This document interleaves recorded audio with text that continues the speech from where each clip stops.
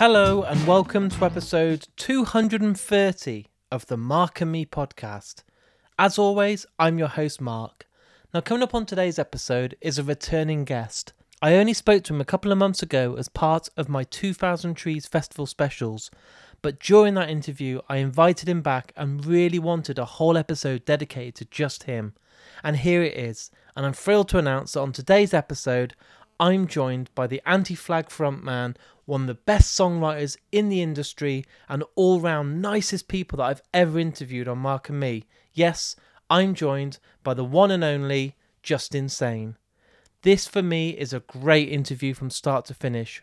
We hit it off when we met at 2000 Trees, as I said a couple of months ago, and for me he's just an incredible, genuine, beautiful person, and that will come across on today's interview, and that'll be coming up in just a couple of moments' time. I always like to use the intro for every episode of Mark and Me to touch base and talk about my last episode. On episode 229, I was joined by Marilyn Gigliotti. We talked all about working with Kevin Smith, returning to Clerks 3, and so much more. And it was one of my most downloaded episodes this year, and the response was amazing, so thank you so much to everyone, and a massive thanks to Marilyn and Brian for sharing the episodes across all of their different networks. It made a massive jump in my numbers, and the response was huge, so thank you. But today, it's all about Anti-Flag, or Anti-Flag if you're one of the Americans listening.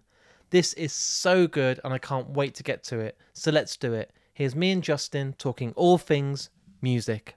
So, Justin, thanks for coming back on the Mark and Me podcast. Absolutely good to be back. Thanks for having me.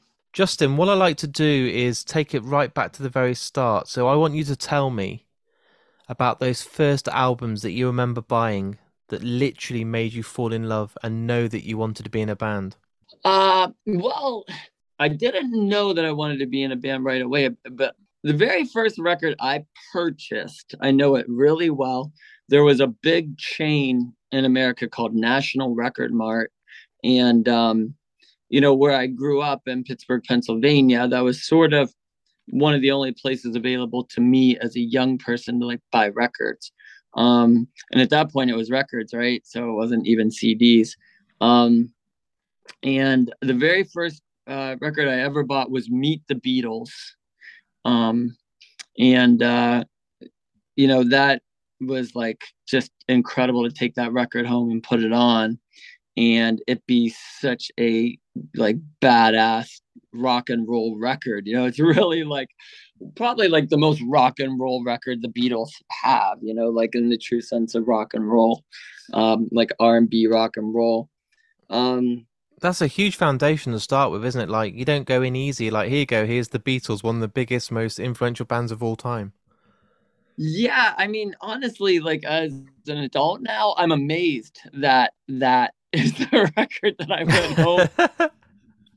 And I saved my money. I was honestly in probably second or third grade, and I'd been saving my money. I told my parents I wanted to buy a record, and so I'd get, $1 here and there, it was it probably took me forever to get $7 or $8, whatever it cost to go buy a record. And, but for some reason that record stood out to me. It was just the way the guys looked on the record cover. I don't know. They just looked like a professional band to me in my mind. And I listened to that record for months, but I luckily though for me, I did have 8 brothers and sisters. My parents were Irish and Irish Catholics, and yeah, dad is from Ireland, and my mom's parents are from Ireland, so there was no birth control in the works. It was and I ended up being the nice kid. So I grew up around just a ton of music. My mom loved Bob Marley and Willie Nelson, and my brothers and sisters liked Boston and Kiss and, kind of all the old classic rock. The Beatles were a mainstay.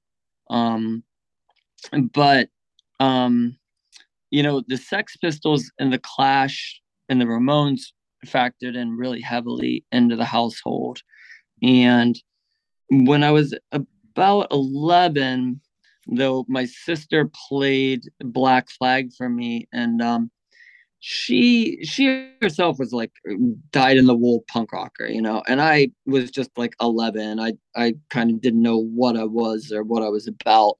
I listened to like pretty much whatever the popular music was at the time. Like it was like Huey Lewis and the News and Michael Jackson, um and my sister said, "Hey, I want you to come into my room. I want to play something for you."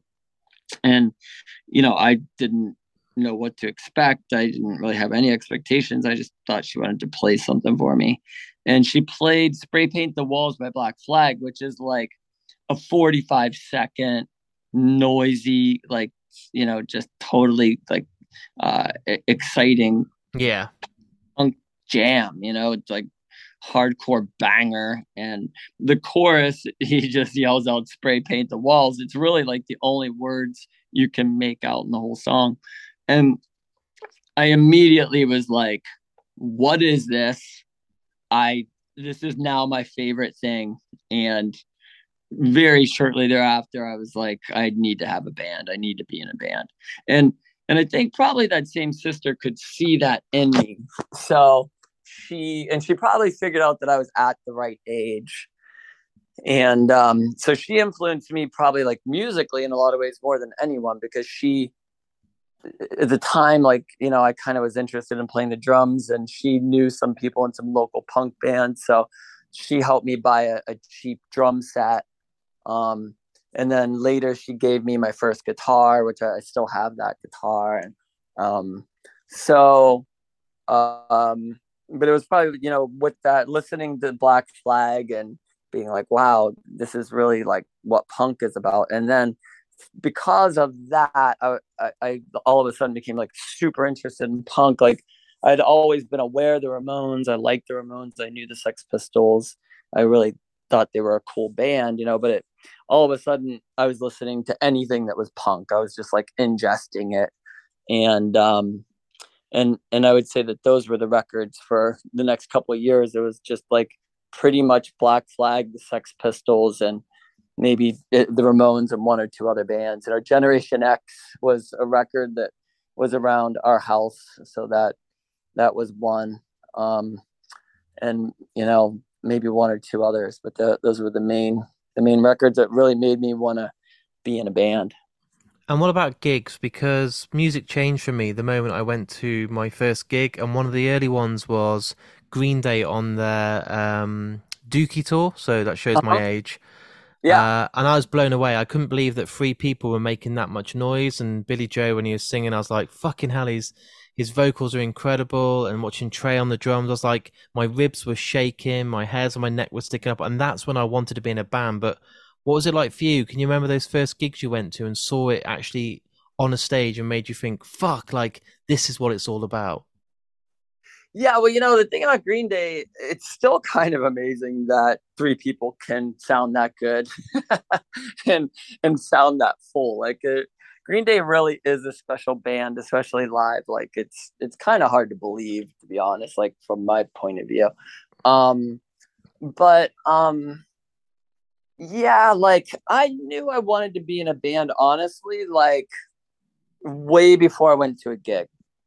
I loved the music. I loved learning an instrument and trying to play and recreate things. I saw this documentary on TV called Another State of Mind, and it was about Social Distortion and this band called Youth Brigade. And they bought an old school bus and they fixed the school bus up, and they traveled across the states as like a touring punk outfit. And it was 1982. And I saw that, and that really captured my imagination. And that was sort of like the first like underground DIY kind of punk thing I'd ever seen. Like, and it gave me a sense of like what a show must be like. And I had never even gone to a gig yet. And because it wasn't polished, it really showed like what the DIY like underground scene, what it was kind of like to be in a band. And they make it across the states, and they ended up going to DC, and they meet Minor Threat, and they stay at Minor Threat's house. So kind of all the like these really, influential people in punk were sort of in this documentary. I recommend it to anybody because it's really interesting, and it really gives you an insight into like what the early American punk scene was like, and very much like what the punk scene that I grew up in was like. I've literally just written it down on my notebook here. I've just written it down, so I'm downloading that later. Yeah, it's really a very interesting documentary and had so much influence on me. And like as a result, like Social Distortion became like such an important band for me. And Mike Ness's guitar playing is what really made me want to learn how to play guitar and be a lead guitarist. And but the first gig I ever went to was probably shortly thereafter. My sister took me to sort of just the punk place. I mean, it was basically like a squatted building that did DIY shows. And I mean, it's funny to think about it now, but it was like a movie. Like if you saw like a movie, like a cheesy movie, and they had like a cliche punk hangout, that's what it was, like just like spray painted walls and guys breaking bottles, like, and like like a generator like to run like amps, and a keg of beer in the corner, and like 60 people there, like in like a abandoned like industrial area of Pittsburgh, so it kind of had all those elements, and so it was fucking scary. I was really young, and I was like, it just blew my mind. I'd never been around anything like that, and it was really exciting. I was like, it always felt like something could go terribly wrong, but it was also really exciting. And I met actually like a lot of really nice people. That was the thing that kind of struck me. It was like almost everybody there was nice, and some of them were really friendly. Some people were clearly like really fucked up, on drugs or like just crazy, they people that felt crazy to me.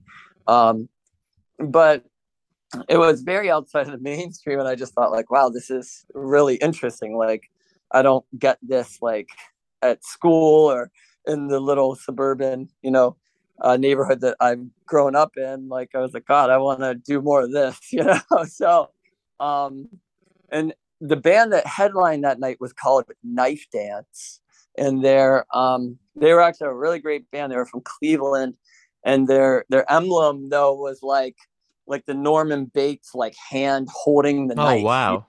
Yeah, it was like I was like, wow, man, this Harrowing.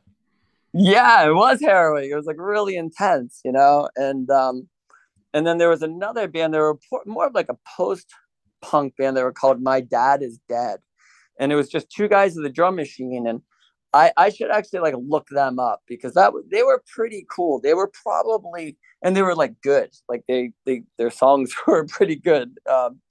But they were probably like post-industrial kind of post-punk kind of band, and they were probably on like one of the bigger indie labels at the time, probably like an SST or something like that. So that would be kind of interesting for me to look up. But I was seeing what they were doing, and I just thought like, yeah, I think I could do this. I just have to like find some people who would want to do this with me. So like kind of the quest started there, and my sister was in an early incarnation of Anti-Flag with me, like in the late 80s, but that only lasted for a short time. And then she became a pilot, actually, an airplane pilot, because she was quite older than me. And then at that point, I just started looking around to like different people who were like interested in playing music. And that's when I found our drummer, Pat, because we played on the same soccer team together. We were like, as kids, we were on a pee-wee soccer team together, and I knew he had a drum kit. So I kind of reached out to him, but he was into like Pink Floyd and like, oh right, very different. Yeah, totally different. Like he was like kind of just like your average American suburban kid that listened to rock and roll. And I had to kind of bring him along. Like I played like Fugazi for him, and he thought it was terrible. And I played like 7 Seconds for him, and he told me he was like, yeah, that doesn't have any melody. You know, I played when I played Generation X for him. He told me Billy Idol couldn't sing. You know, it was like Wow. it was pretty funny. Like it was like so foreign to him because he didn't kind of grow up with any other kind of influence other than like Creedence Clearwater Revival and like whatever 70s kind of like rock and roll was playing on the radio in Pittsburgh, because that's Pittsburgh was like a mid-Atlantic, you know, kind of Midwestern Rust Belt town, and that's what's on the radio in those kind of areas. So did you go into it straight away always wanting to sing, or was it something that you just couldn't find a singer, or were you always wanting to be that guy that had the guitar and was able to sing at the same time? Yeah, so I was actually like a drummer at that point, and but I did have a guitar, which I was really bad at. It took me a really, really long time to learn just like the basics of guitar. I just couldn't get it, you know? Um, and but because Pat played drums too, and you know, over time we started hanging out more and more, and we would go to shows together. And he kind of was coming around to punk. He was like starting to see like, oh yeah, I get what you like about this. Um, and so we were like, well, let's have a band together. So at that point, like I had the guitar, you know, and he had the drum set. So I kind of, like you were saying, like I kind of fell into it because it was just a necessity. I mean, going to shows, I'm always blown away. Bands like Billy Talent, when I go and see them, the way that they can come on stage and from the moment they walk on, they've kind of got me. And I think there's a Yeah. lot of pressure on a front man because if you're a bit of a recluse and you stand back and you're not really into it, but even if you're the best singer on the planet, if you're not got that kind of stage presence, it's really hard to kind of captivate an audience. And I've seen you play a few times over in the UK, and you've got it, and you've got what it takes. But is that something that you never take for granted? Because you've kind of got to work at it, haven't you? And always make sure that you keep it, because the crowd and an audience can always see straight through it if you're kind of phoning it in and just kind of half-hearting it. To be totally honest with you, I think I think there's like a couple of different kind of front people that I've interacted with in my life, and um, there's the people that are like they're they're like Zach Della Rocca from Rage Against the Machine. Like Yeah. that guy is charismatic no matter what he's doing. Like he's tying his shoe and he's charismatic. You know, like it just doesn't matter. Like or Ian McKay, like from Minor Threat, is very similar. Um, and I think like Frank Carter is that way. You know, like Yeah. he just oozes like a confidence, and I don't think he has to work at it. I just think that's who he is. And um, so when they walk on the stage, it just comes with them. You know, it's just and it never goes away. I think that Ben from Billy Talent is that way. Then I think there's like a totally different kind of front person that's like a Joey Ramone, like somebody who is probably like more shy and more a little more reclusive, you know, and but when they walk on stage, it's like the most comfortable place in the world for them. And so they just light up, you know. And I honestly like put myself more in that category. I mean, Yeah. it's not like I can't talk to people or I don't enjoy meeting people. I do. But like I think for me, like actually walking onto a stage, it's like because I was, you know, like definitely like more of an awkward kid growing up and that kind of thing. And just I've always kind of been an outsider in society. Like the stage always felt like a place where I was like, oh, I get this and I feel good here. This is where like this makes sense to me being here. Um, so for me, I always like when I would go on stage, that's just how I felt. And and you know, for that reason, I've just always enjoyed walking out on the stage.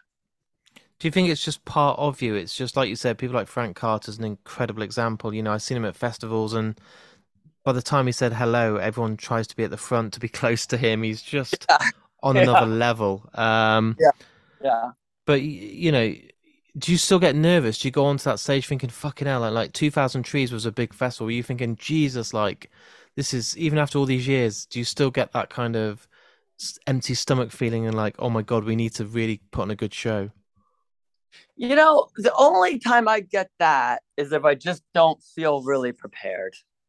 If if we're like doing a lot of new songs and we haven't really had a chance to like practice them or discuss how we want to do them. Um, under preparation for me is a thing that can lead to some anxiety. Yeah. I'm like our bass player, he just fucking goes. He doesn't give a fuck. He's like, don't worry about it. It's gonna be fine. He just goes. Where I'm a person that like going on the stage, I do like to. I mean, it's funny because we wing it a lot. I think every band does, especially if you're playing out a lot. Like things change and you're trying new things all the time. So you have to wing it. But that's when I feel anxiety about going on stage. Otherwise, like it's the easiest thing in the world for me. Like it's like and I mean we played a festival in Poland for like 350,000 people. Like we were just like right in the swing of like our set. Like we were like right in the middle of our tour, and like we had a headline set that we were playing, and it was just so automatic to me.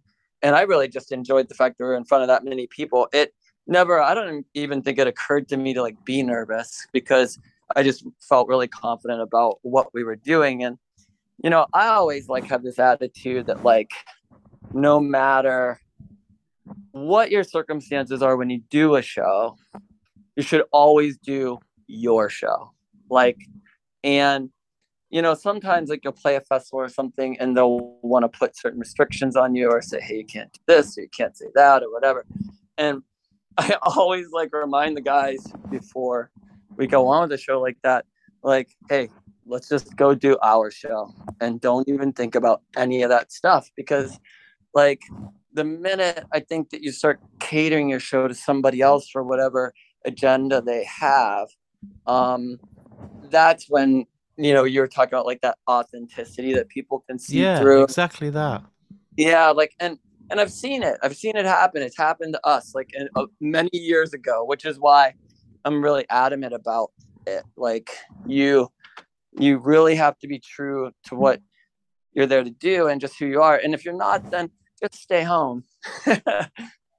I love that advice, and it's so true. And I think a lot of bands do just kind of go on and cater to what they've been told, and I don't think they realize the crowd can tell.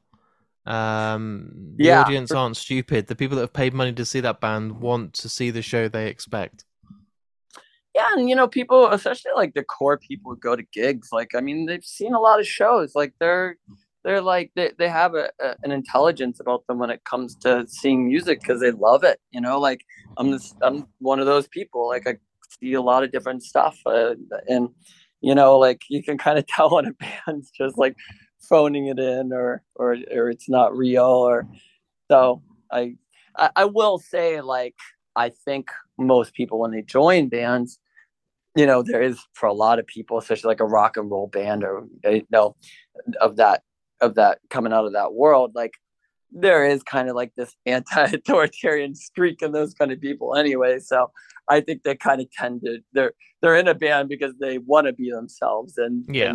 and so I think it's most bands are pretty legit about they just go out and they are who they are. But yeah, it's really interesting because like I was talking to a local promoter in Pittsburgh one time, and he was telling me that like of the ticket sales that he does, like even going across genres, like within rock, it's like alternative rock, punk, metal. He said, like there's only a certain pool of people who go to like club gigs in town, and out of the people that go to like out of all the people that go to those shows, he said there's usually like a 60 to 70% crossover with those people. And then you have people on the peripherals who make up the rest of your crowd. And I thought it was really interesting, like talking about like, who goes to shows. It's like a pretty small percentage of people who regularly go to gigs in a city. And so when I talk about like, an audience like being pretty smart about what's happening, like it's because it's people who go to shows go pretty regularly and they see a lot of stuff. Even if regularly is 6 shows a year, that's a lot more than a lot of people go to. Do you try and go to shows when you aren't playing? Do you still try and get out there and see loads of bands, even if they're not big bands? Do you yourself get the time to kind of break away and just be normal and just enjoy bands, or do you just kind of do that when you're playing shows and not on stage yourself?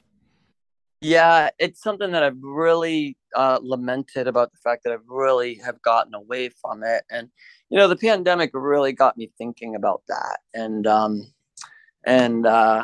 I really want to haven't done this yet, but plan on sitting down and writing a list of bands that I want to see. And sort of so probably like over the last 10 years, I kind of really got away from seeing other bands and just going to shows and enjoying it.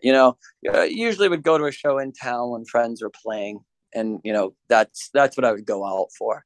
I think that there's like being in a band that tours so much, like a lot of times you come home, you kind of just are happy to be on that break, and just to be out of it. But it was interesting over the pandemic. I was thinking about the fact that like I've always enjoyed like being an audience member and like seeing other like all different genres of music, and realizing that like I should really get back on track with that. So that's something like I plan to do. I'm still a little leery of being in big crowds if I don't have to, because my dad's really old, and we kind of have a lot of restrictions around him still with COVID. But I think there'll be a time where it'll be easier for me to do that, and I'll get out there and do more of that. What I've been noticing when I'm speaking to a lot of bands recently, I've had bands on that have been on, that have been going a long time, bands like Everclear and Incubus and bands like that, Jimmy Eat World recently, and it is kind of blows my mind that these bands still have the drive and passion and that oomph in them that still want to go out there and play shows after so many years and write music. And you've fallen into that category. You've been going a long time, and you seem to be like a legacy band, if that makes sense. Now, when you go to a festival, it's like you're not this new, exciting, brand new band on the scene. You've built up this reputation of being legends, and what is it that is inside you that keeps on wanting to do it when so many bands kind of fall at that either second or third hurdle after a tough album, maybe the third or fourth album where they really struggle to come back strong, but you guys just keep going for it? Yeah, it is interesting because you're right. Like I remember when there was a point where a lot of our contemporaries, like bands that started around the same time that we started, and they were bands that we toured with a lot, and all of a sudden they kind of were quitting.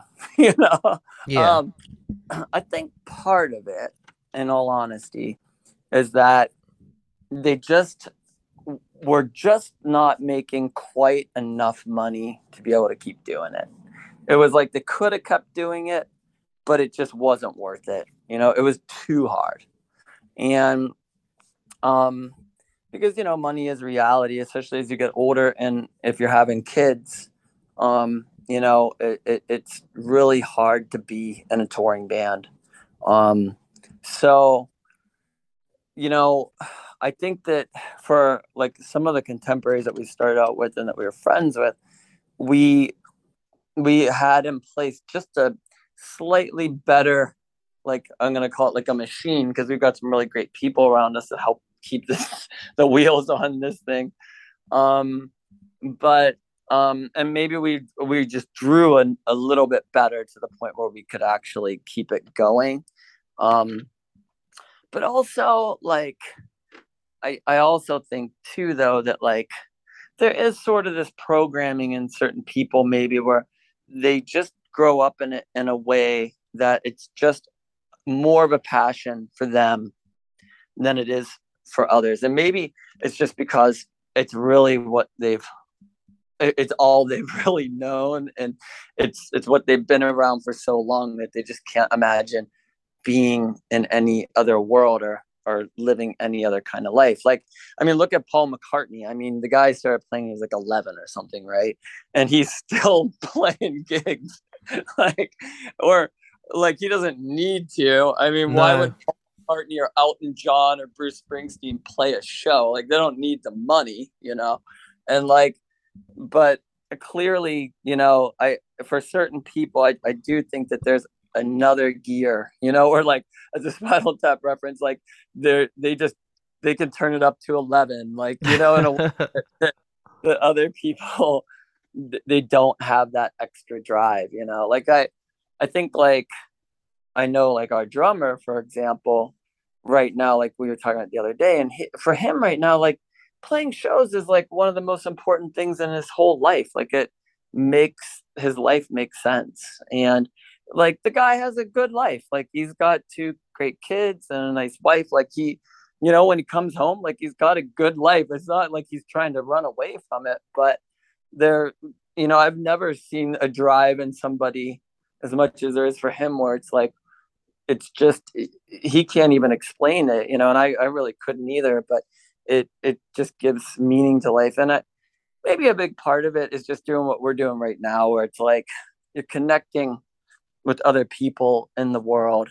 And I think so much of music, that's really what it's about. It's about, like, creating that connectivity with other people, and realizing that, like, okay, there's so much good in the world. And especially, I guess, in times when when times are hard, when you can have that connectivity with other people, you can realize, like, the world has a chance. Like, it's funny, like, we played a pretty small punk show the other night.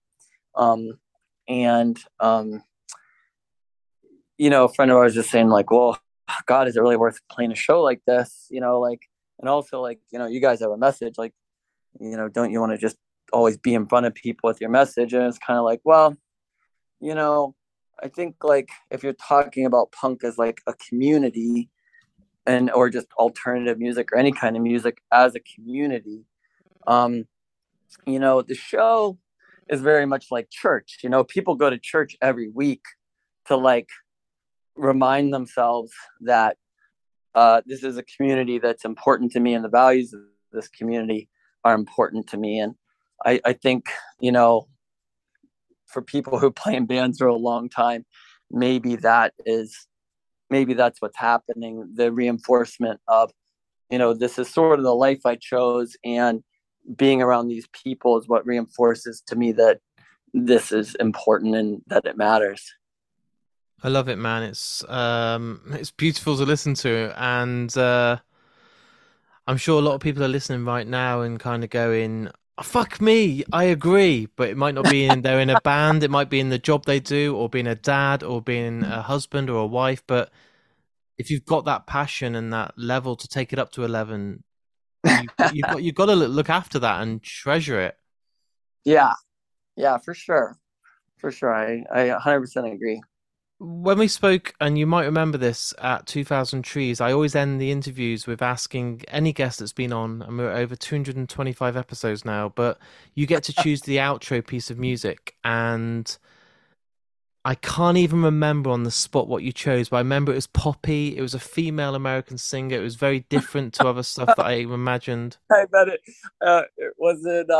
Was it Carly Rae Jepsen? It was Carly Rae Jepsen. That was exactly it. And I was blown away because I was expecting you to pick some punky, dark, either old metal track, but no, you were like, let's have some fun. And it was so random because we had this 2000 Trees special with, like, Jimmy Eat World and Thrice and all these bands, and then it ended with Carly Rae Jepsen. And I'm putting you on the spot again, dude. So what would you love this time around to end today's episode on? Well, since we were talking about our drummer and his phone rang while we were doing this episode, so maybe that's why it was in my subconscious. But I'm gonna say Bob Seger, Against the Wind.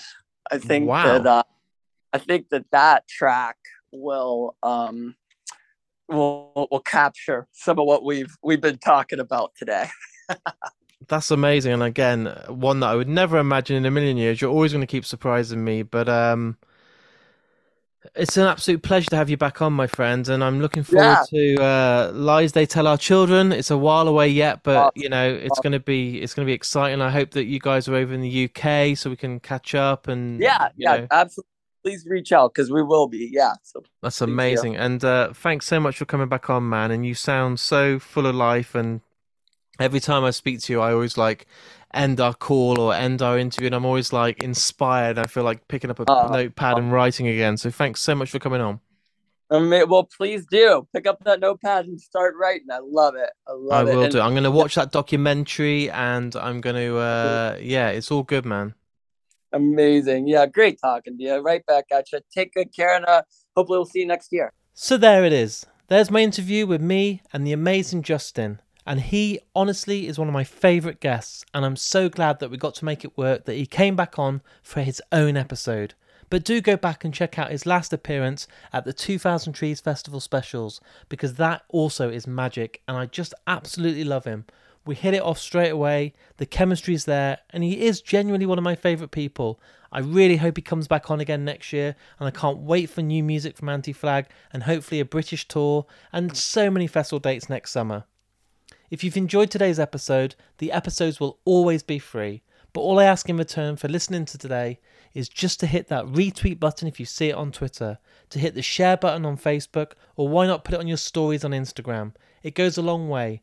One of your friends or followers might just see it and go, I'll check it out. They listen to the interview, they go back and listen to all 229 other episodes, and then they're there for the ride. They stick around for all future episodes. And that is publicity that money can't buy. So please, if you've enjoyed today, hit that retweet button. Also, I do have a Patreon account, and the link for that is on markandme.com. This podcast, like I said, will always be free. But if you can afford maybe £2 a month, what you'll get in return is me giving you at least 2 episodes every week. Thanks to my friends at Richer Sounds, you'll have an opportunity to win some incredible prizes. This month, you'll be getting an exclusive episode just for Patreon. When you sign up, you get a Mark and Me badge, you get some stickers, and honestly, I'll always give you lots of surprise gifts, as many prize giveaways as I can, and all the money that you give into Mark and Me goes right back into the podcast. I don't pay myself, it buys equipment, allows me to host the podcast on all these different directories, and travel the country to record more and more face-to-face interviews so you guys at home get better quality and more podcasts. Like I said, the link's on markandme.com, and every single bit that you can donate to Mark and Me goes a massive way. I'll be back in only a few days' time with a brand new episode. So until then, look after yourself, listen to Anti-Flag, take care, and I'll speak to you all very soon.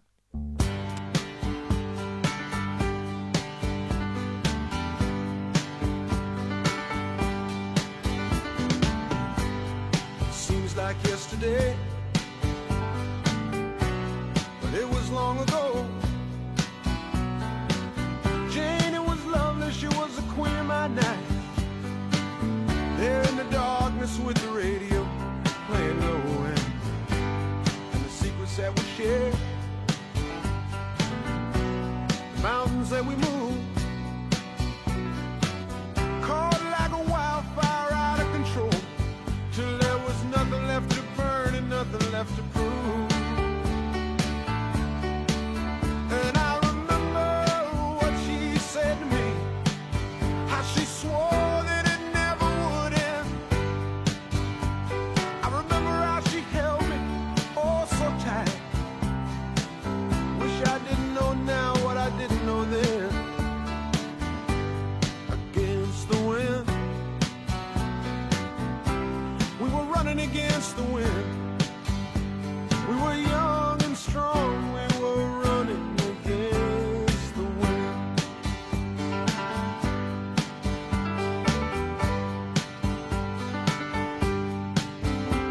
And the years rolled slowly past, and I found myself alone, surrounded by strangers I thought were my friends. found myself further and further from my home, and I guess I lost my way. There were oh so many roads. I was living to run and running to live. Never worried about paying or even how much I owe. Moving 8 miles a minute for months at a time, breaking all of the rules that would bend. I began to find myself searching for shelter again and again. Against the wind, little something against the wind. I found myself seeking shelter against the wind.